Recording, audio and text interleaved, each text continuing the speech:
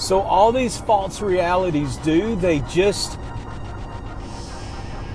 create this sense of what's in it for me? What do I get out of it? There's no love component. There's no real intimacy component.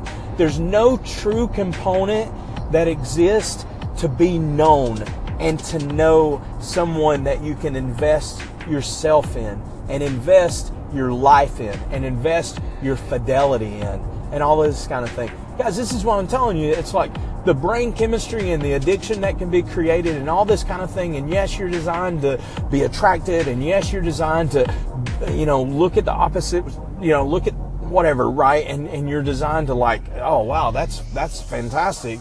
Well, this is nothing new, right? Even in the Bible, man. I mean, Adam, right? The first recorded human in history saw this naked chick, Eve, and because I know enough Bible to get me in trouble, when he looked at Eve, he actually burst out in song, right? So when Adam, this guy from the Bible, is talking about this bone of my flesh, or bone of my bone and flesh in my flesh, like in the original language, whatever that is, as I understand it from people who are smarter than me, they say that the words actually rhyme and he's singing a song. So the first time a man looked at a naked chick, which by the way happened in the Bible, let that spin your head around a few times, he looks and he starts singing.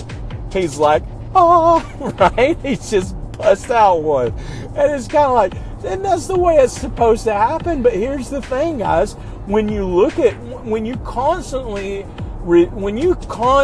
expose yourself to this fake reality, to this false thing, to this not real, sense and idea of what it means to be known and what it means to be known, you completely miss it. You completely miss it when you fall for when like the love of your life, like the potential love of your life can be in front of your eyes and you completely miss it. Think about this, for instance. How many of you guys know that people who work in like counterfeit and fraud and different things like that, they don't train by looking at fake bills, right? They don't train by looking at like fake $100 bills or fake 20s or fake 5s or fake 10s or fake 1s. They train by spending countless hours and hours and hours and hours identifying the real article, identifying the genuine article. They constantly are exposed to what is real money. And when they see real money over and over and over, they know the texture, they know the smell, they know the weight, they know how the edges are supposed to feel, they know what it feels like rubbing it between their fingers, they know like where the lines are supposed to be, they know like the security stripes and all that and the stuff that's inside and all the watermarks. So they know every component of the genuine article, and that's how the moment they see a phony, the moment they see a fake, that's how they're able to know it's a fake. And here's the thing, your phone for you, your electronic device for you, your iPhone and your Android, these are fantastic tools. You have no idea, they're fantastic tools. But here's the problem. You've let this thing for you define what is reality. And the problem with that is it's not reality. It's not the genuine article.